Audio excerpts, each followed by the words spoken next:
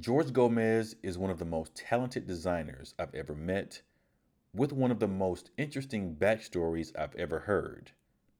In this conversation, we learn about his New York roots, his path as a manager in the music industry, and how he ultimately ended up manifesting his creative energy through design. This is Arts and Ideas, and I'm Floyd Hall. Funding for this program is provided by the Fulton County Board of Commissioners.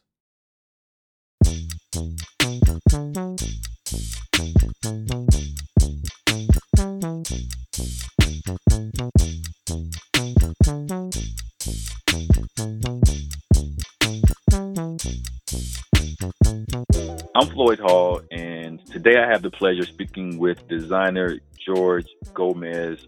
George, how you doing? I'm doing great, man. Thank you for having me. Glad to have some time with you, George. First of all, I really want you to outline your immigrant story. Where are your people from? Where did they end up? Where Ooh, did you come from?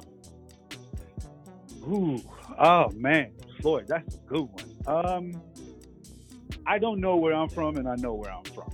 So my people are, um, my mom is from the Dominican Republic, and my father is from Ecuador. Um, but that's kind of the story, As far as my families on both sides are very diverse-looking people. You have folks that could be Euro as hell, and then you have folks that are obviously African as hell. On my dad's side, we definitely have like indigenous bloodlines somewhere, but like a lot of places that were affected by colonialism, there's just a certain separation between actually knowing how far back that history and where it goes to. But I'm pretty secure in the fact that my immigrant story goes back to um, Spain, to Africa, and to indigenous people of both the Dominican Republic and Ecuador. Well, DR indigenous maybe just traces because there was a lot of slaughtering going on out there during colonial times. So who knows how much of that blood is actually survived has survived. Um, but from there, my mom and my dad both immigrated to New York in the '60s, and my dad to Bushwick. I believe my mother was in Ridgewood. Um, and then they met when my dad was working at the what was it, the pharmacy at the bottom of the first floor of the building my mom lived in. He loves to say that she would always come in because she had a headache and she just wanted to talk to him. But yeah, that's Ecuador and Dominican Republic. So a gumbo of things. What was the soundtrack to your home life growing up? Oh, ooh, that's a man. That's a fabulous question because that question kind of ties into multiple things. On one end, I grew up in a very like artistic and creatively rich family, but on the other end, I didn't realize it. You know what I mean? Because the way that my family was creative was like not the way that you were creative in the fine arts world. Not that way that you were stereotypically creative. You know what I mean? So like my mom is she's a baker and she's been baking maybe 36 years. So yeah, she's been baking 36 years, self-employed, and really has like some of the greatest hands I've ever seen. Like her ability to create in detail is like like second to none that I've seen. Um, but she's a baker, you know what I mean? She's not a an oil painter or she doesn't work in sculpture. So I guess when I was young, I didn't really consider it. And it was artistic, it was creative, but it wasn't art. You know what I mean? um and people marveled at her work. She has homies who have uh baking shows on TV, like, very very well respected. She'll on a random day she'll be like, "Oh yeah, they called me to make a cake for Cardi B." And I'm like, "Oh, word, you did it?" "Nah, I didn't do it. It was too much hassle." And like, that's my mom. But I didn't see her in the same level as like a fine artist. But now that I'm older, like, I realize the my attention to detail, and even like my hands, like when I do actual hand work, I have great attention to detail. Um, and that all comes from moms. You know what I mean? Then my dad plays Latin percussions. So all kinds of, skin, maracas, guida. So Saturdays, even now when you go to, visit them, most Saturdays you wake it up to him playing instruments over vinyl. And that's how we came up like that. But it's I think in some ways this is like such a typical immigrant story, where you grow up with these riches, but you don't realize that they're riches because you're in this like westernized American uh society, and all the norms don't look like you. So you're like, well, this can't be the fresh shit because the TV says that's the fresh shit, and mine don't look like that. So then, you know what I mean? But then I had also like, aunts who were seamstresses. My father worked in the garment industry for a while before he went into like work at the hospital. So I grew up in the garment district, and ev a bunch of weekends I would be in the garment district with dad, because dad had to work for Saturday, so I'd go in with him. So it's just like I was around a lot of creativity. The museums in New York played a huge part in that too, because they always took me to see things. But then as far as the soundtrack, man, everything, be like everything. From rap to soul to jazz to cumbia to salsa, merengue. Um, everybody from Fernandito Villalona to Tony Allen, P Funk. You might come in the crib and there's some Freddie Jackson playing today. So it was a house that was just a lot of books, a lot of encyclopedias. Um, my dad handed me Roots at like 12, 13. I was like, you should read this. I don't know if at 12, 13 I was ready for it, but it blew my mind. Uh, and years later, it blew my mind in different ways. You know, uh, but yeah, just a very, very, very rich, colorful. A lot of smells, a lot of good foods, a lot of taste. So very rich, artistic and creative life, or upbringing rather. So tell me about your neighborhood. Like who who was your favorite neighbor in your neighborhood, or who always had the freshest music, or just was, the most on point when it came to culture or anything like that.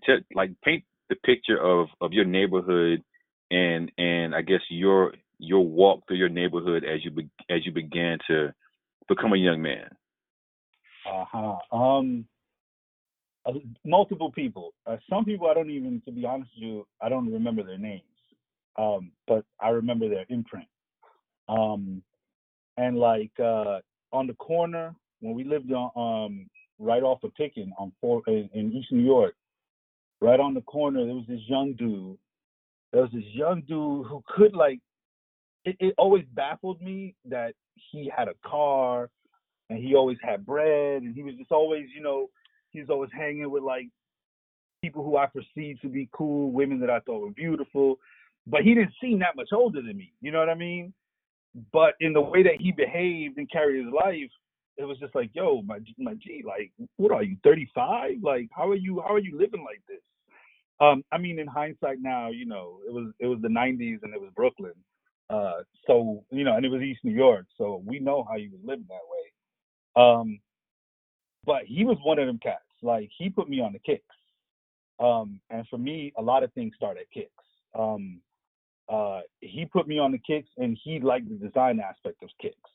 You know, like I think had he grown up differently, had different access to different things, he probably would have been a designer because he would pay a lot of attention. He's the first person that told me about like Tinker Hatfield designing Jordans, or he told me that Kilgore designed the Air Force Ones. Um, so that was one of the main dudes, you know, because everything with him was detail. You seen Paid in Full? Yes. Uh huh. Yeah. Yeah. So what was it? Was it Mitch? Mitch and Paid in Full, who he would clean his kicks with the toothbrush, and he had the kicks up on the shelf above his bed, and that always tripped me out because it was just like, yo, he's so clean that he's cool with sleeping with his sneakers above his head. You know what I mean? And so that was the same. That was like that dude on my block. Like he was just always threaded, always clean, always fresh as kicks, and knew the basis for what he was wearing. You know, it wasn't just like he was wearing it and he was wearing it because it was what was cool. You know, he knew this designer, he knew that designer, he knew about fabrics, he knew, and so he was one of the first cats that kind of got me to pay attention to design. Um, then let me see on the block across the street was the homie Sace, and the homie Sace, he knew his music stuff. But it was just like a crew of like 4 or 5 cats who were maybe like 4 or 5 years older than me, a couple of younger, um, and they would stay fresh, and that to me that's kind of old school like New York fashion is a big part of like why I got into design, you know, because it allowed me to pay attention to aesthetics, and then you start to realize that like all these styles are in the same vein as someone saying they're a postmodernist. You know what I mean? Like you're still taking things from your environment and creating your own styles. And then watching cats who would wear like the same kind of stuff, you know, but would have totally different styles. Like maybe you wear your rugby with like, you know, I didn't know it was called a French tuck, but cats was French tucking back then, like with the rugby, you know, and the jeans slung low. But then there was some cats who were more traditional with, especially like with their polo stuff, and they weren't gonna be sagging. They were wearing it like on some high fashion shit. So that got me paying attention to design first, and then that led to Nike, and Nike led to graphic design. But then as far as like cars, that played a big part in how I look at design, and that was right next door. There were these three Trini brothers, and that was Robin, Chicky, and Harry, and they used to work on cars in the backyard. You know, they had the nice little ample space in the yard. You could wheel your joint back there, and they work on it. They'd add things to it. They customize it, but they were usually more often than not they were working on their own car. You know, on their own cars. So just watching like you'd see these interesting like Z Rocks, you know, 3 Series, like you see all these little like dope boy rides, and so they were a big influence as far as that went. And then music was kind of a little bit later because music was kind of, I'd say maybe it was like towards the end of middle school, middle of middle school that I really started kind of like figuring out what I actually love, and that was like Tribe and De La started that. But then at the end of middle school, I got this little paper single, and it was what was it? It was the Wu joint, the first Wu joint. And that was that crew. That was my homeboys like Bishy, Mark, Chris, um, my boy Will, and that was like the high school. That was a high school crew. So that's when we really, my boy Shannon, my boy James. So it was a bunch of us that were just really into, like we would say, tunes. You got tunes, you got new tunes. And we would trade cassettes, and I got that new Woo. Oh, I made you a dub. Make me a dub of that. You know, that new Smith and Wesson. Um, but then around that time, I was really, I guess, real narrow with it. It was just a lot of New York shit until until the Chronic. Like I listened to some NWA, but I wasn't on it like that. And I listened to like DLC, but I wasn't on it like that. But then Chronic, and then Southern Playalistic, you know, and then those two kind of opened up like a window for me. It was like, wait, it's not just New York shit going on out here.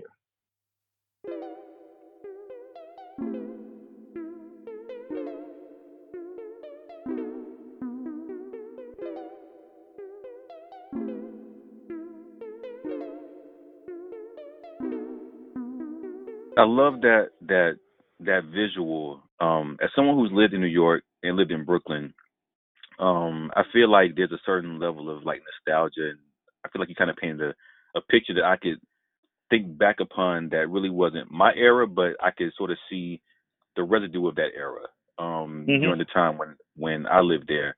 Um, and really, all this is so fascinating because I feel like as a designer in understanding your work and your trajectory, all of these different facets from the home life to your friends on the block, everything kind of plays a bit of a role and kind of layers into what you ultimately decide to do in life. So as you're leaving high school and you're thinking about, well, actually before we get to after you leave high school, I do want to ask you this though. Yeah. Being a Brooklyn guy, um, Brooklyn, Queens, both. okay, okay, for Yeah, sure, yeah, for yeah, sure. yeah, Um, yeah. from like a style standpoint, with design and style standpoint, because I also lived in Harlem as well. Yeah. What was you all's perspective of the differences in style between Harlem cats and Brooklyn or Queens? Like what was your like perspective of even like dress or just like culture that you could assess from where you were sitting? See, my shit was I didn't buy into that stuff. You know what I mean? Like the perception was if you were from Brooklyn, oh, we got that fly shit. If you from Harlem, we got that fly. So that Brooklyn shit is fly, but maybe it's a little bit more thugged out. That Harlem shit, like, oh, them motherfuckers is pretty. Um, you know, I felt like it was more about the block. Like on the block, you had that fly cat.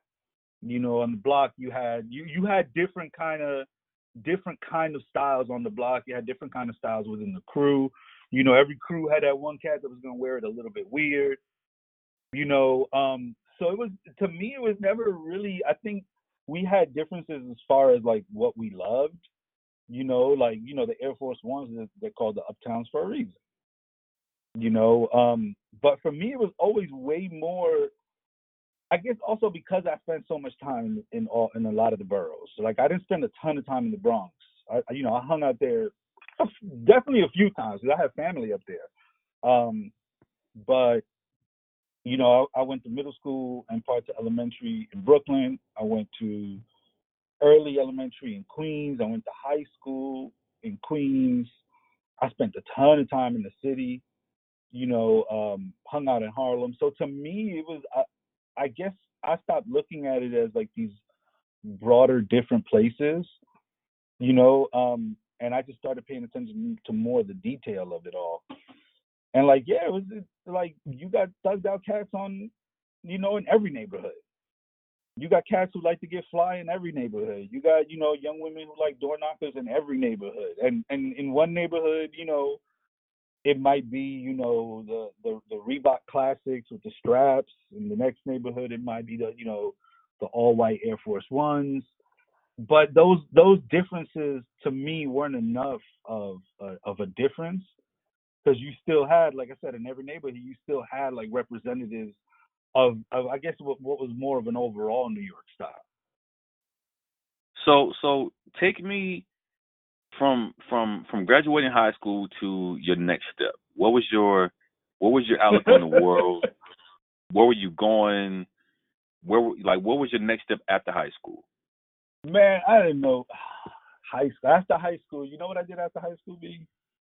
I went into the U.S. Army after high school. Um, and it wasn't even like some sort of life decision or some sort of like this is the plan or anything like that. It literally was like, yo, what you doing this summer? I ain't doing nothing. Yeah, you should come with us. We're gonna do this. I, you know, and it definitely was not the move for me, and it lasted a short amount of time.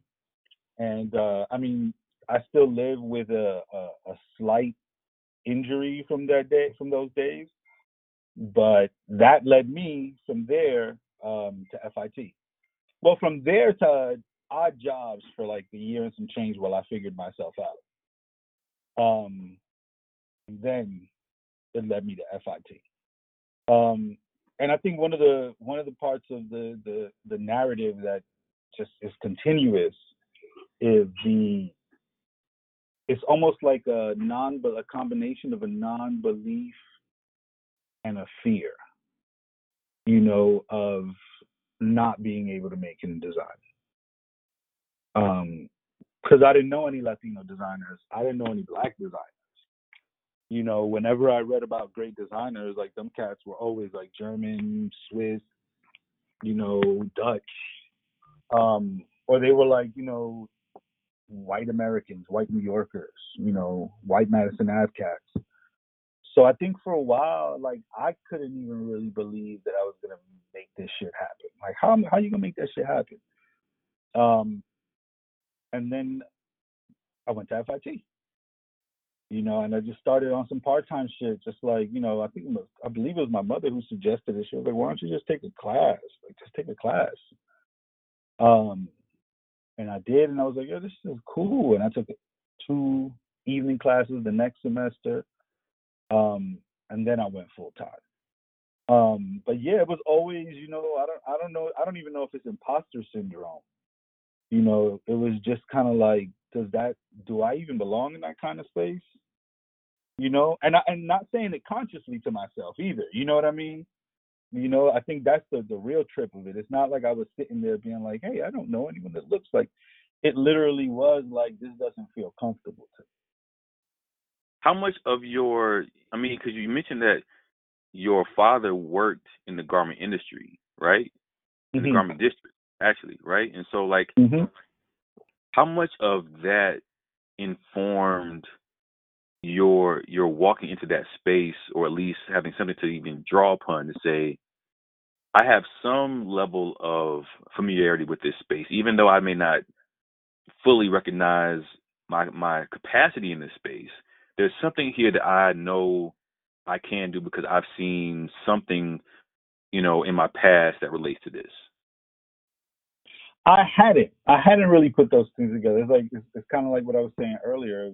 You don't really realize the wealth of knowledge you have sometimes, um, because your wealth of knowledge doesn't look like what the supposed correct wealth of knowledge looks like.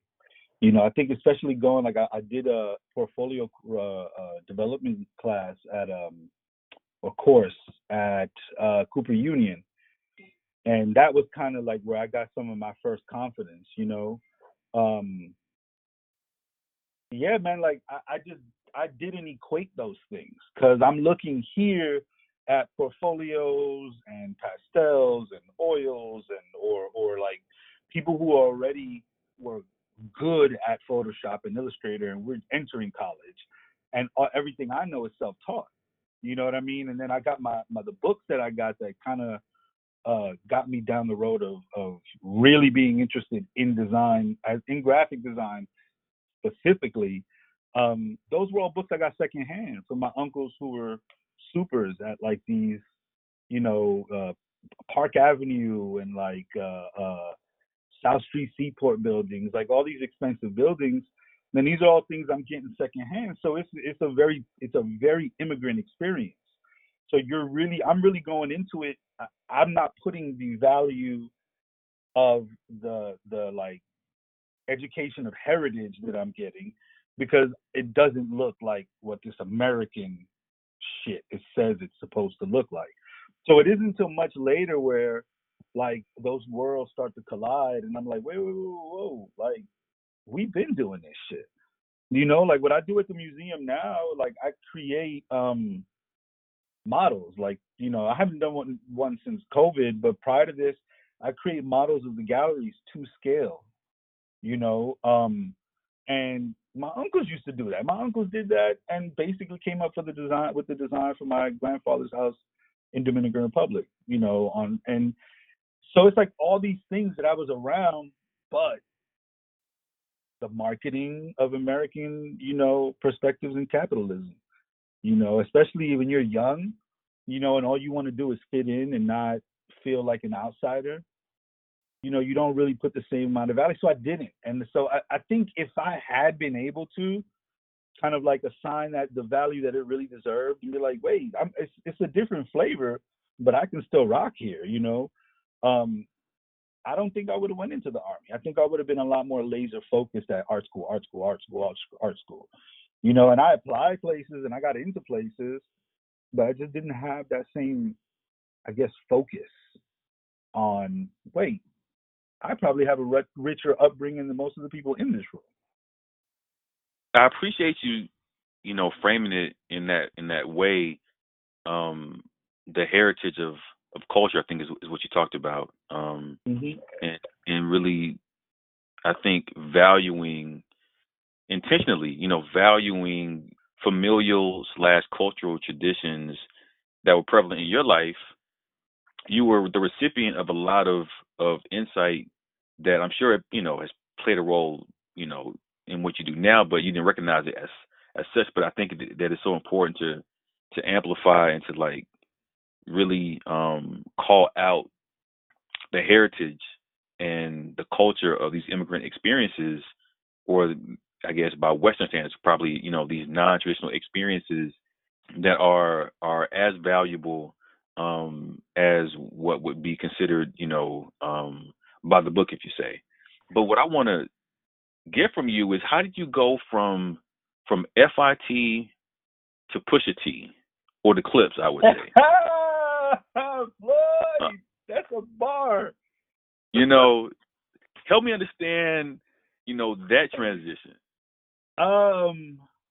All right. So around sometime around the middle of college, um, your boy got his britches, man. Like I became this, in some ways, definitely this like egomaniac who really, like, you seen that clip of Diddy, um, where he like closes the deal on the phone and he slams it down and he's like, "What else you got?" You know, that was me. At a much smaller level. I wasn't making millions, but that's how I started to see myself. And not that I was modeling it after Diddy in any way, shape, or form, but like I just started feeling like, yo, what do you want to do? Because whatever you want to do, you can fuck with it, you can rock with it, you know. Um, and so I'm at FIT, my last semester, um, and I head out to Boston. I head out to Boston. I'm at MIT for a little bit. I'm at Harvard for a little bit, and I'm doing web design at Harvard. And like I was working in Skip Gates' department, and it wasn't what I wanted to do. So there's one day I have a huge library on my iTunes, and I'm just playing music while I'm working. And one day is all these like indie bands of the time who like very few people were listening to at the time started coming on shuffle one after another, and it was just like, yo, what if I did that? Like some of these cats haven't even had a show yet. Like what if I started doing some shows? What if I did like a little showcase with some of the folk I know in this music, who are doing music right now. So I did this showcase uh, called Fresh Produce, and that was like just as it is. I don't know if you've listened to Arm& Hammer, Elucid, like Earl Sweatshirt just did some stuff, just did some production on his last project, like a darling of the art rap world. Like he was just featured in that Complex article about art rap. Like so it's these cats. It's there, him, Von P, Tanya Morgan, then known as Spec Boogie, now known as Rob Cave, Shay Grand, like bunch of cats who still, who to me, like I see them as like working MCs. You know, they rap, they make their music, they got a ton of other stuff. Like my homeboy Don from Tony Morgan, you know, he does the Tony Morgan stuff, he does his solo stuff, but you know, he also did a ton of the music for Wyatt Cenac's HBO series. He also wrote Donald Drums for who was that for? You remember that Donald Trump? I don't know if you saw that clip. John Oliver on HBO. So it's like my crew. That became the crew, and it was just a bunch of young cats who were designing, being creative, making music, and that became kind of like my East Coast crew, my New York crew. Around the same time, I headed out to Cali, Los Angeles, and I had gotten from a friend of mine. I hadn't gotten. I stole. Like, let's be real. I stole. She had she had a CD. This band J Davy. And I know a lot of people don't really know J Davy, but a lot of people do. And she had the CD, and she wouldn't let me get a copy. So she went to take a shower, and I just burned the copy. Boop, dropped it in my bag. And when I went out to LA, I linked up with them, and that was just kind of, it was just kind of like a roller coaster for a couple of years, where like I went there to kick it, and next thing you know, I blink and we're leaving Europe on tour, you know, or you know, we're doing Detroit through Canada down the East Coast, ending here in Atlanta, and it just kind of happened. It wasn't something that I planned. It wasn't that it was like, you know, my dream to. It just kind of, you know, I just finished design school. I just quit a job at Harvard. You know, my mom was not happy. You know, but you know, we ended up playing Radio City Music Hall with The Roots and with Chappelle and with Badu, and you know, it turned into this larger than life thing. And I made a lot of friends, and a lot of people. I didn't stay in the industry, but I met a lot of people. Um, so one of those people ended up being Jay Davy's manager after me, um, and that was the homie Vision.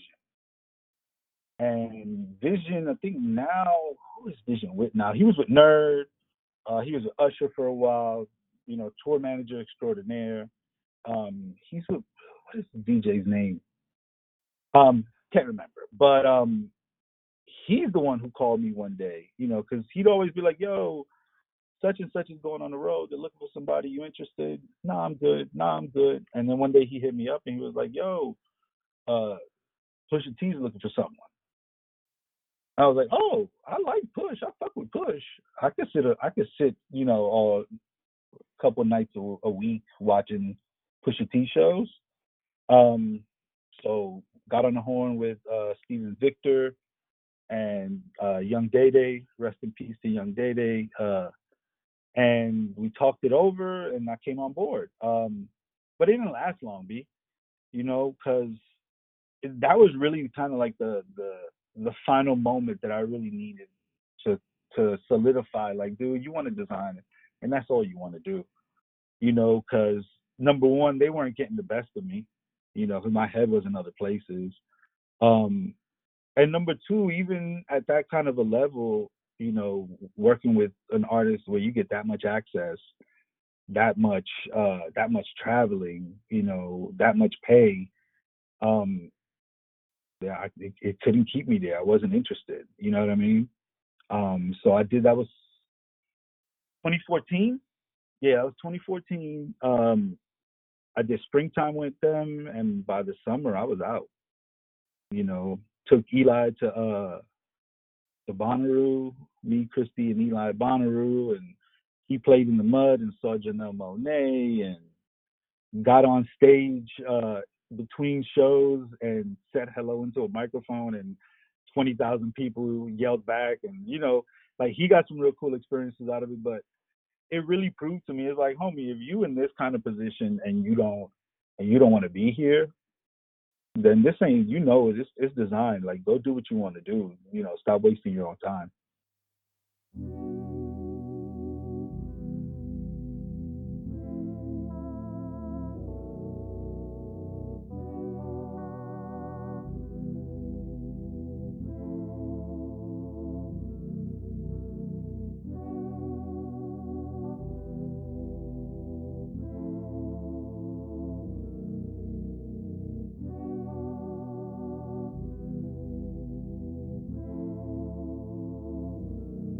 So when you make that transition and you pivot to designer, full time per se, or just as you make that career slash personal shift, what was your first big project that you thought really got you settled into this like new role or this new path? Like, what was the first project that you really felt confident about, excited about, and really kind of was the springboard for where you are now?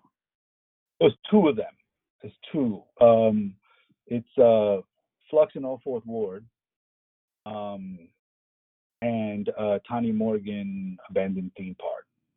Flux, because like I've worked at Atlanta Design Festival, formerly Ma, and but I was handling smaller design things. I was more of like a production designer for them. And Armchair and Stefan Kajardinson, they led design. And I mean, Stefan is a beast. So like I love being able to work with him, even if it was in a small capacity. Um, but when I met with Anne, Anne was, this is Old Fourth Ward. Remember they got delayed, and she just gave me the like, yo, what can we do? What can we do to keep people excited? Because we're not going to be able to do this for another month. And Christy and I came up with the idea of like a daily countdown, and showing the art every day through this countdown. So it was we had some ownership of it. We didn't have anyone else creative directing from above. It was really just like, hey, what can y'all do with this? And I'd worked on stuff for like larger entities in the past, but just kind of like on the just kind of on the conceptualizing, you're often not a part of that when you're in more of a production artist role. So yeah, it was definitely Flux, and then Abandoned Theme Park. That's with Tanya Morgan, and those are my two aces, Don and Vaughn. And I've mentioned them a couple times. I don't know if you've ever listened to them, but Tanya Morgan is a rap group, um, with two gentlemen. It's a duo, and we did this album. I designed it, Abandoned Theme Park, and it really was just like okay. So their second album is called Brooklyn Natty, and they created this city. When you bought like the deluxe version of the album, it came like a welcome to the city pack. It had like fake menus to restaurants. I think it had a library card, an ID card. It had ads to different businesses. Um, and so they created this whole like mythology around their second album. Um, and then for different reasons, they kind of moved away from music for a little bit. And Abandoned Theme Park was kind of them saying like, we created this whole fun world and we abandoned it. So we did like research on photos from Chernobyl. Well, I did research for photos from Chernobyl because Vaughn had around that time been really just interested in watching like YouTube videos of people going into these abandoned theme parks. And it was another one of those moments where it's just like I came up with the full design concept, um, in maybe like 20, 30 minutes, knocked it out, sent it to them. They sent it back, and it was like, oh, this shit is crazy. Um, Next night, I did all the merch. Next night, I did a full zine. And I was just kind of like in what I felt like was a zone, and not really knowing like, oh, you just getting started, homie. So those two projects were huge, huge, huge, huge, in like confidence building and making me feel like, wait, wow, you might have something here. So for all of our listeners out there, please Google Tanya Morgan. Please Google Flux Projects. You mentioned that earlier. Please Yeah. Google Jay Davy. I think it was Boudoir Cinema, one of my favorite albums Yeah. by Jay Davy. So yeah, I mean, I think that those few projects represents a pretty um, interesting range of work. But I do want to circle back to this concept of of family and culture and heritage because I think that I feel like what I see in you now, as a working artist, as a professional, as a father, thinking back to the role that your family, mom, dad, uncles, aunts, all of that played in helping you to kind of, understand and how to implement, these cultural practices and this heritage. Um, what does it feel like for you now to be able to provide a similar platform for your son to do some of those same things? Oh, that's my favorite shit in the world, B. Like by far, like by far. Well, not by far. Christy's pretty neat too. Um, but like with Eli, um, it's it's dope not just because I can provide it. It's dope because he embraces it and he gets it and he's sharp. Like he's sharp. Um, and he's a better designer than some grown folk I know. But it's to me, it's my favorite thing. Like for me, my fam really is like my favorite thing, and then there's design. And there's like food and music and hoops.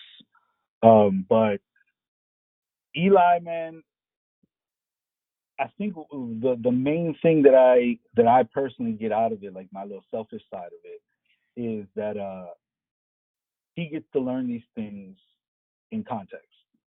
Like I learned a lot of things that were just life. But I think me being first generation American kind of allows me to not necessarily see both sides, but kind of remember what it's like growing up with differences in who I am. Because he's already faced his moments of being treated differently by people who are his people because the other side of him is something else. Um, I don't know that how I would have dealt with that kind of stuff without having, I had parents who were very intelligent and very caring, but those were just concepts that we didn't. I don't know if we didn't discuss it or they didn't understand it or it just wasn't a part of their world for them to even consider it. You know what I mean? So raising Eli, from a cultural standpoint, from a design standpoint, um, it's just enjoyable because he's a sponge and he wants to know everything, and he is so proud to be a young black man, and he at the same exact time is just as proud to be a young Latino man. And he gets just as excited about both sides of his culture. But then also he's a lot like I am. Like he's kind of a snob, so he's also not here for all of it.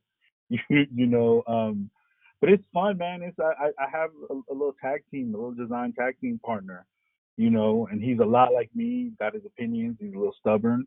We designed his first zine this weekend, and most of my suggestions got thrown right out the window. And you gotta be okay with that shit, and put that designer ego aside.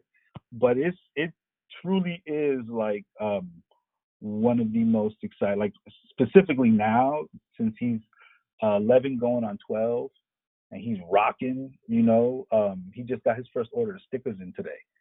It's fun as fuck, dude. It's so much fun. Well, we're almost finished. And I got a couple more questions, and then we'll be out of here. What was the last really good decision that you made?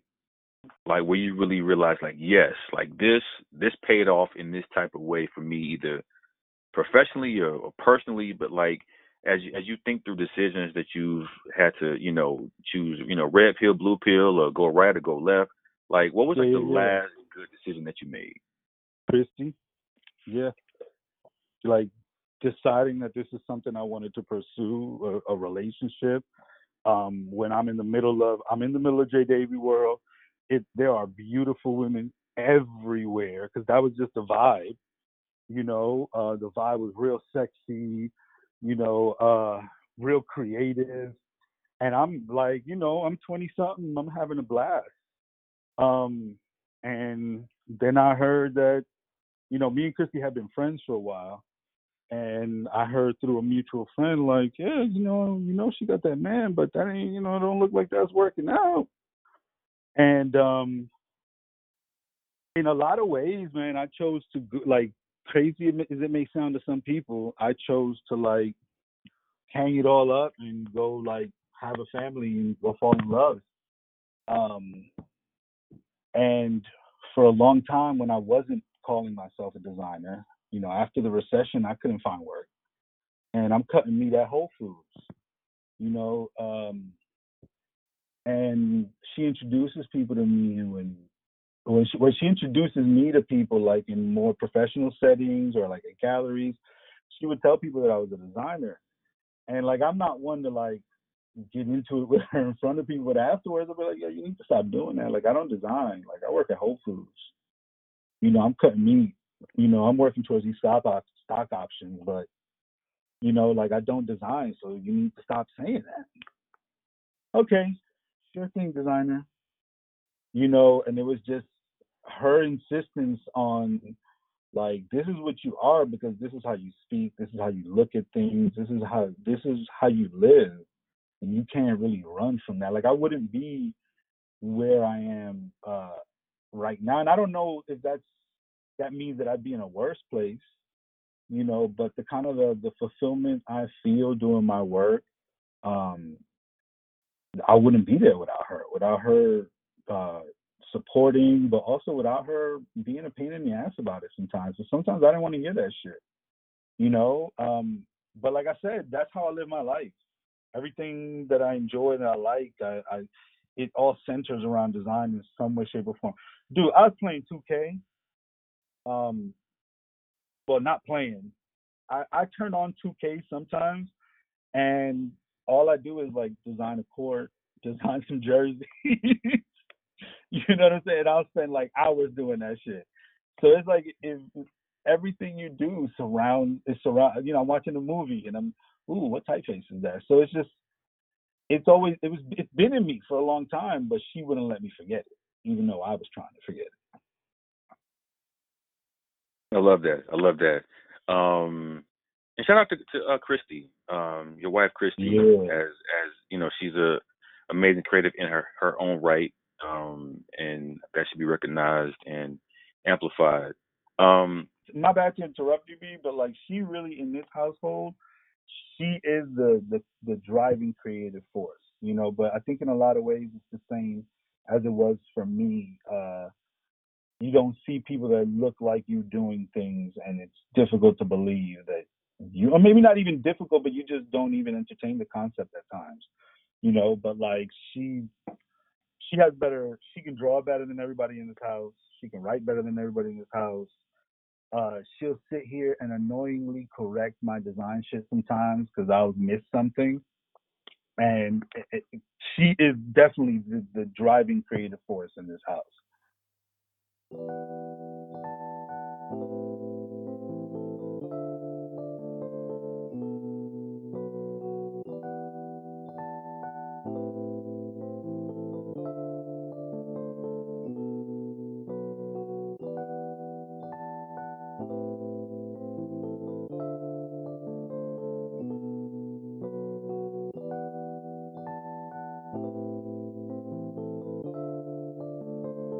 when we talk about having access to people who are doing things that we want to do, or seeing examples of that, or role models around that, and this is not even asking you to find like the right answer, but just wanting to get your thoughts on it. Like, what would you like to see as far as how we can close the gap between people like yourself growing up, not knowing or not having examples to look up to, and those who are actually doing it still now. Like, how do we close that gap between those who might have the interest and the talent and those who are still doing it right I mean, I think this is one of the ways what you're doing, and a lot of the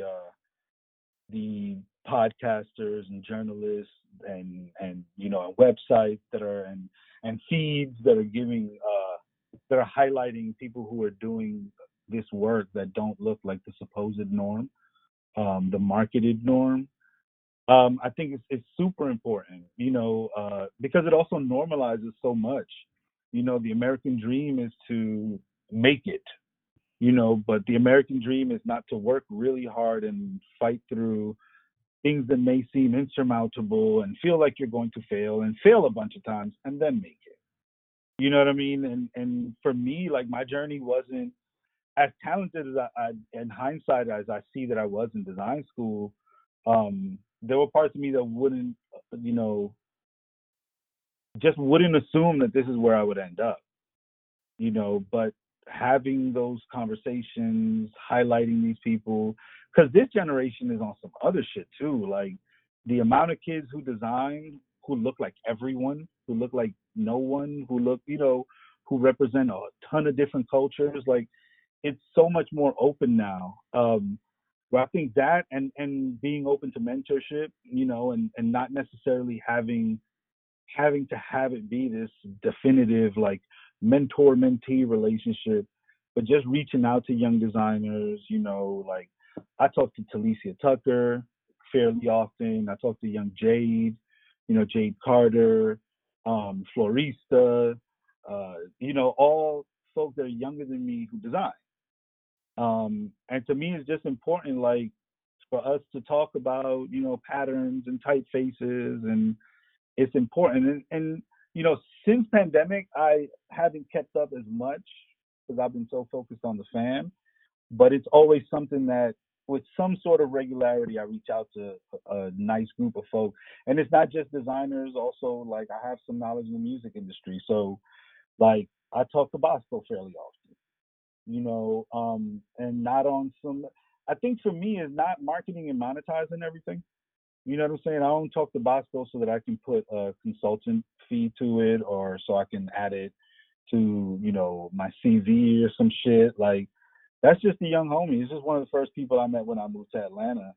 And now, she's still, growing as Bosco and kicking ass as Bosco in music.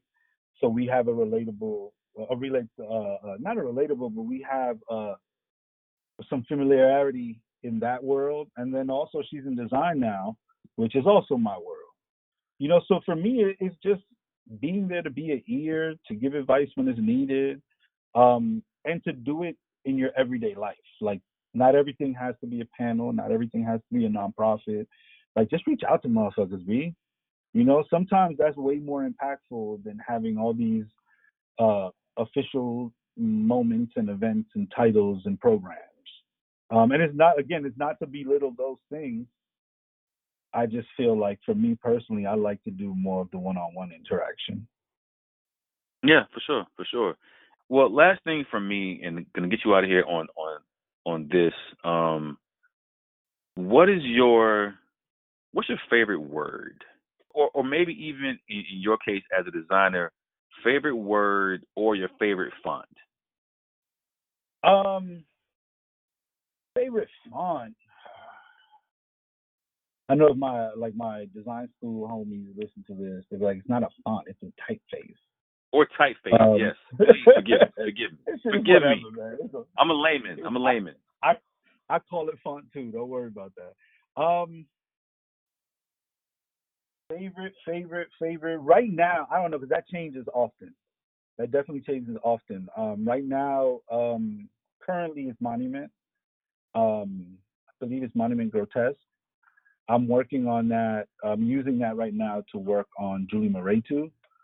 Um, and it's just, I like typefaces. I like very traditional typefaces, like things that have so little character that they have character.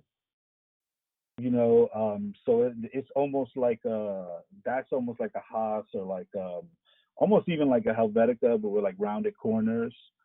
So it has almost like this like little spy agency feel to it. Not even spy agency, private detective. You know what I'm saying? Like on the door. So I like that a lot. Sharp is fun. Like Sharp has been a little overplayed in the last few years, but it's fun. I don't know, man. Typefaces is just that shit. That's like asking me my favorite group. That's hard to. That's hard to to narrow down. Wait, what was the other half of the question? Other question was your favorite word. So My favorite favorite typeface. word. Yeah. So right now you said your a favorite typeface is Monument, or I guess Monument Grotesque, right? Yeah, yeah. I would say And that right now, currently. okay, okay. Um, But but favorite word. a favorite word of yours, yes. I mean, number one is it's gonna be a curse. Oh, for It's sure. gonna Go be ahead. yeah, it's gonna be shit or fuck. Because everything is shit. Pass me that shit. What's up with that shit? Are we going to that shit? Um, and I mean, for me, language. I got that kind of like half New York, kind of like half college educated nerd thing going.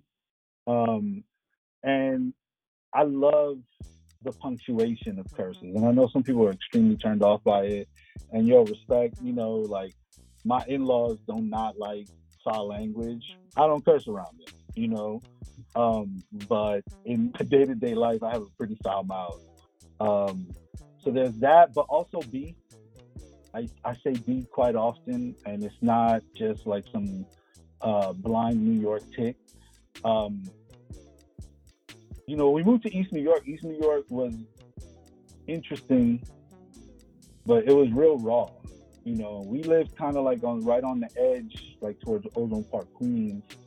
Um, but those years in East New York, especially when I started hanging out on my own and going to see my homies and going deeper into East New York, you see certain shit that maybe as a 15, 16, 14-year-old, maybe you shouldn't be seeing. And you're talking about this is towards the end of the crack era or the crack epidemic. So for me, it's important for me to remember those times. For me, it's real important for me to remember where I come from and to, subtly remind people that, this is where we come from, man. This is Queens, this is Brooklyn.